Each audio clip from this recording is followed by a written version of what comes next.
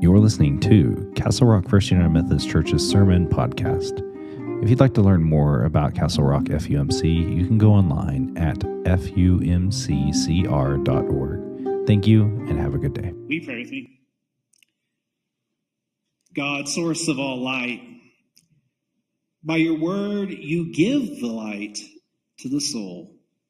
Pour out on us the spirit of wisdom and understanding, that our hearts and minds may be open to what it is you're saying to us on this day. And all of God's people said, Amen. Our scripture reading for today comes from the book of Psalms, Psalm 34, verse 8. Hear these words. Taste and see how good the Lord is. The one who takes refuge in him is truly happy. Now I'm going to ask you guys to read that with me, okay? Let's read that again. Let's bring that up. Let's read it together. Taste and see how good the Lord is. The one who takes refuge in him is truly happy. This is the scripture of faith for the people of faith. Thanks be to God. Amen. So I'm going to do it again. You guys did such a good job the first week. I'm going to do it again and ask you to turn to your neighbor or somebody fairly close to you, and I'm going to give you 1 minute to answer this question.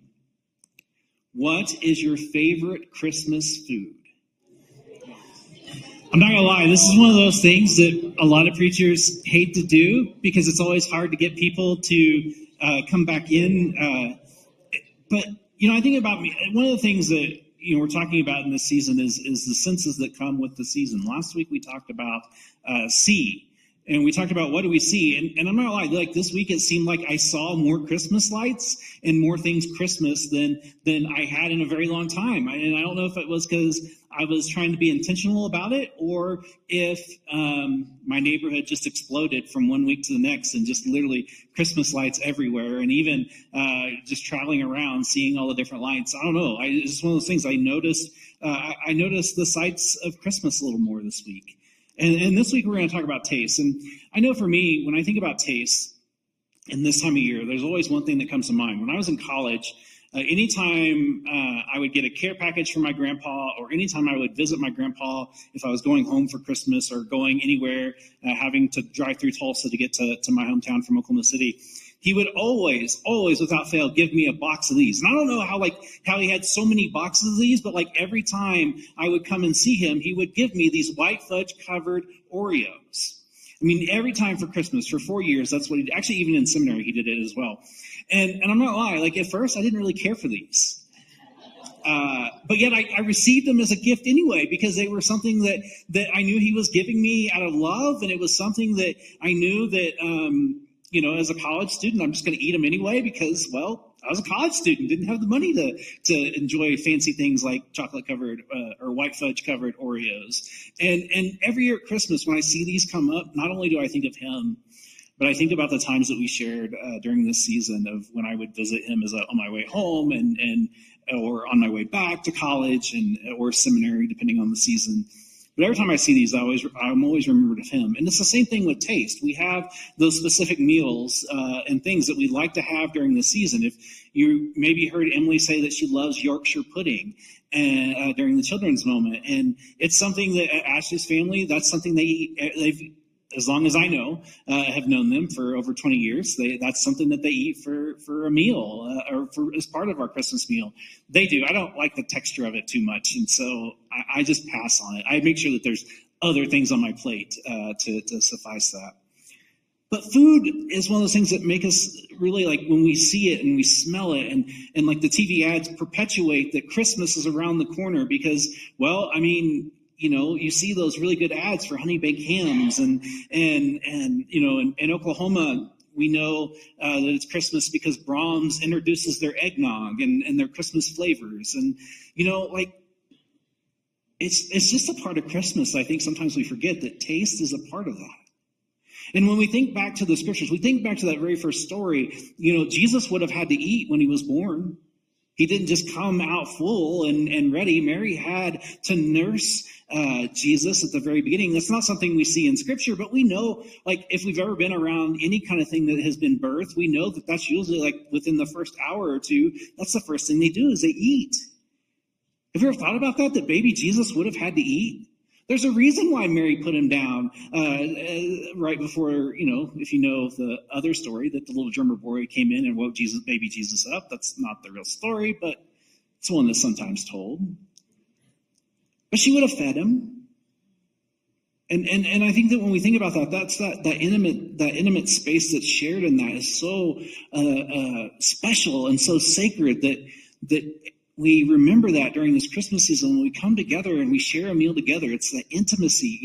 We look forward to those meals. I mean, I love for the Christmas season. It's one of my favorite seasons because there's like meals all the time that we can go to and be a part of. There's special events and all those things. And they're usually tied to food. They're, especially if it's in the church, you can't do a good Methodist thing without having some kind of food available. I think it's written in the Book of Discipline somewhere in the very fine print that you can't have a gathering without food.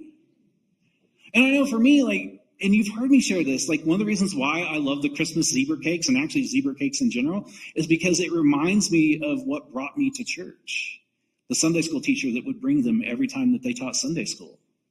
And to me, that reminded me of that safe space, that space where I was allowed to be me. And I joke that I was brought to the church not by good preaching, good music, or good people, but by zebra cakes.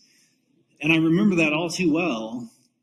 It's just something about food. And Matt Rawle in his book this week, he reminds us that taste is a gift. Food doesn't have to taste good, but it does, and therefore a taste reminds us of grace. Have you ever had something so good that you're just like, oh, wow, that's so amazing. It's so good. I know there are a lot of meals that I feel that way. And I'm not lying, there's sometimes where I've experimented with things that I'm like, oh, no, I don't know how this is going to taste. And then it worked out really good. What started for me once was when I was in Tahlequah, I would smoke bologna for the Wesley students during finals week. And so December and finals week, I would go to Walmart and load up a cart full of things for my bologna smoke. Really, it's not that hard to smoke bologna. It's actually one of the easiest things you can smoke. But I looked really cool with all this. I looked like I was a master barbecue person with all these things. So 2 years into this barbecuing experience, I got this bright idea to make this casserole out of bologna. Now here's the recipe. It's really simple. You cube the bologna, you throw it in a pan, you pour as much sauce as you want on it, at least above enough to cover the bologna, and let it smoke for 4 hours. And it gets this nice glaze over the top of it that looks like every amazing church woman's casserole. And it tastes really good. And I'm not going to lie, my family eats that way better than they eat a loaf of bologna. And yet I always remember, at this time of year, the last couple of years, I've kind of had this loss of not doing the bologna smoke for the Wesley students. And I'll never forget when I made the first meal and the first test casserole and told my associate about it. I was like, Shana, I got this really great idea. And I'm a little bit nervous to try it for the Wesley students because, when we do food, it's a vulnerable thing. We want it to taste good. We want it to be amazing. And I don't want to give something that's not going to taste good to people. Well, people that I care for and love, maybe, but I was a little nervous about sharing this. And so I shared one pan with her, and she called me and said that the pan was gone within 45 minutes.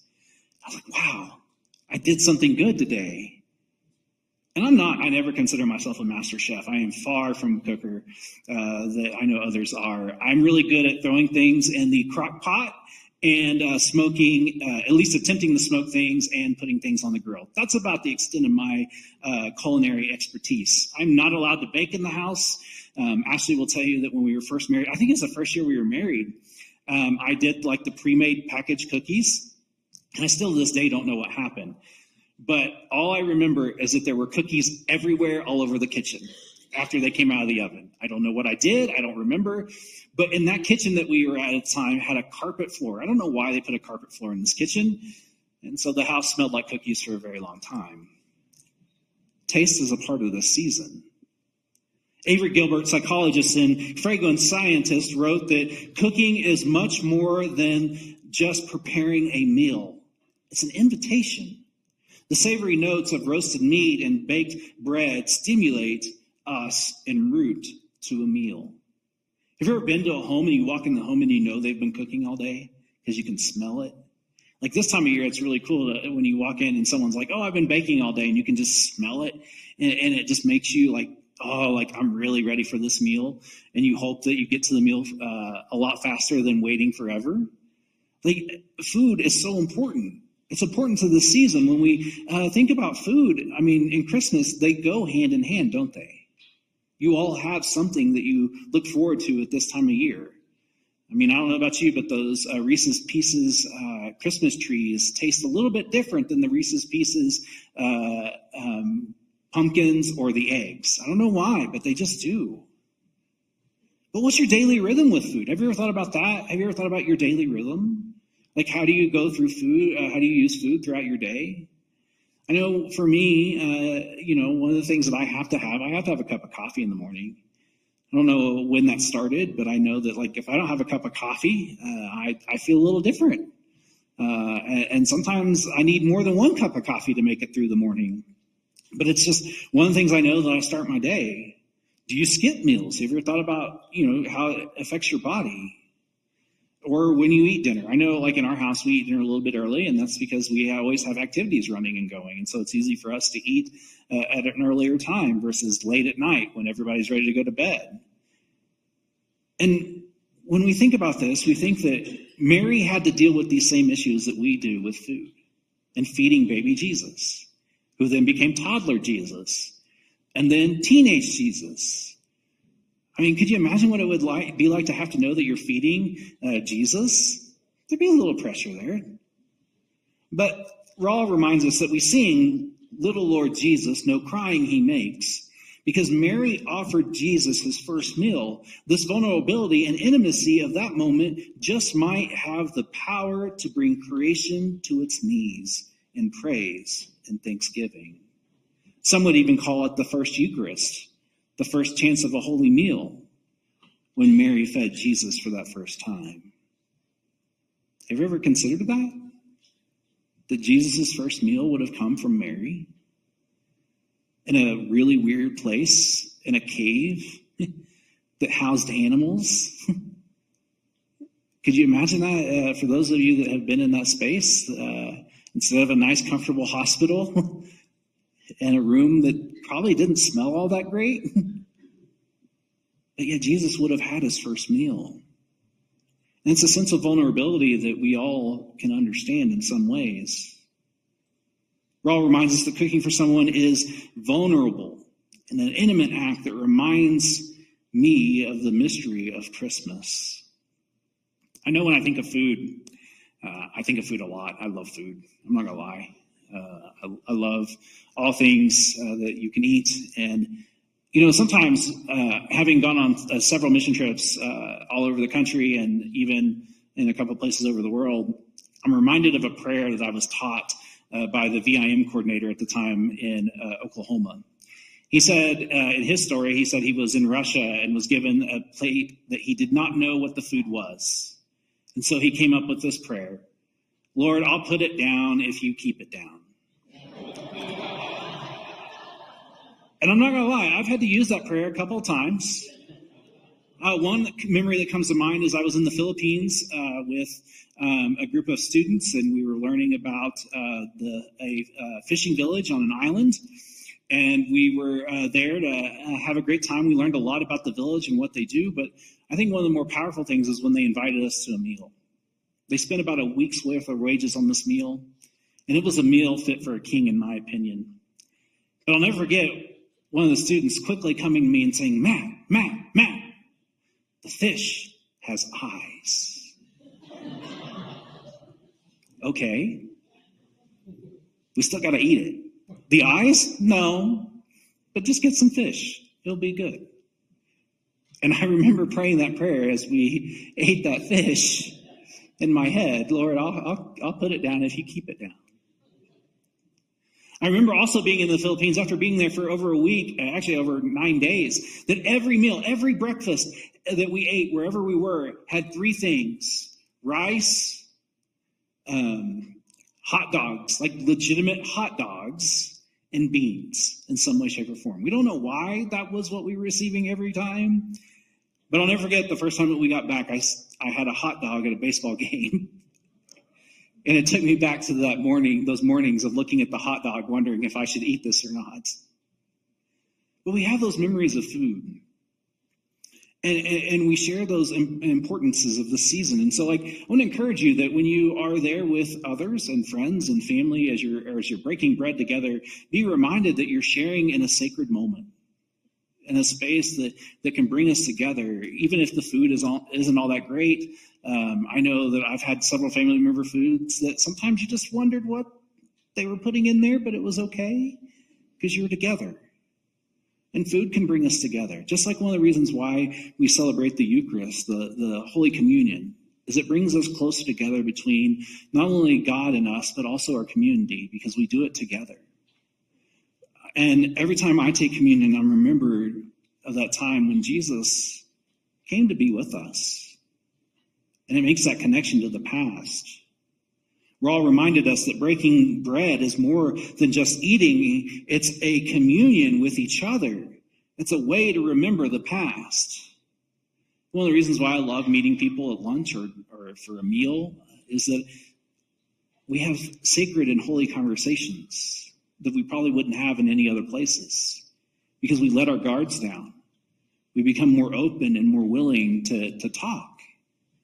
I love going to meals. I love eating meals. And I'm sure in some way, shape, or form you do too. So this week, I want to challenge you that as you sit down with your meals, however you do that, whether you're in the car on the go or you're sitting down having a meal or a snack, remember that you're experiencing the sacred. You're experiencing a connection not only to God, but to those who help prepare the meal and those that help serve the meal. And share love in a way that people will feel that experience. And people will know that we follow Jesus through the way that we love one another. And so I challenge you this week to love, but to enjoy a meal and listen to the sacred. Let us pray.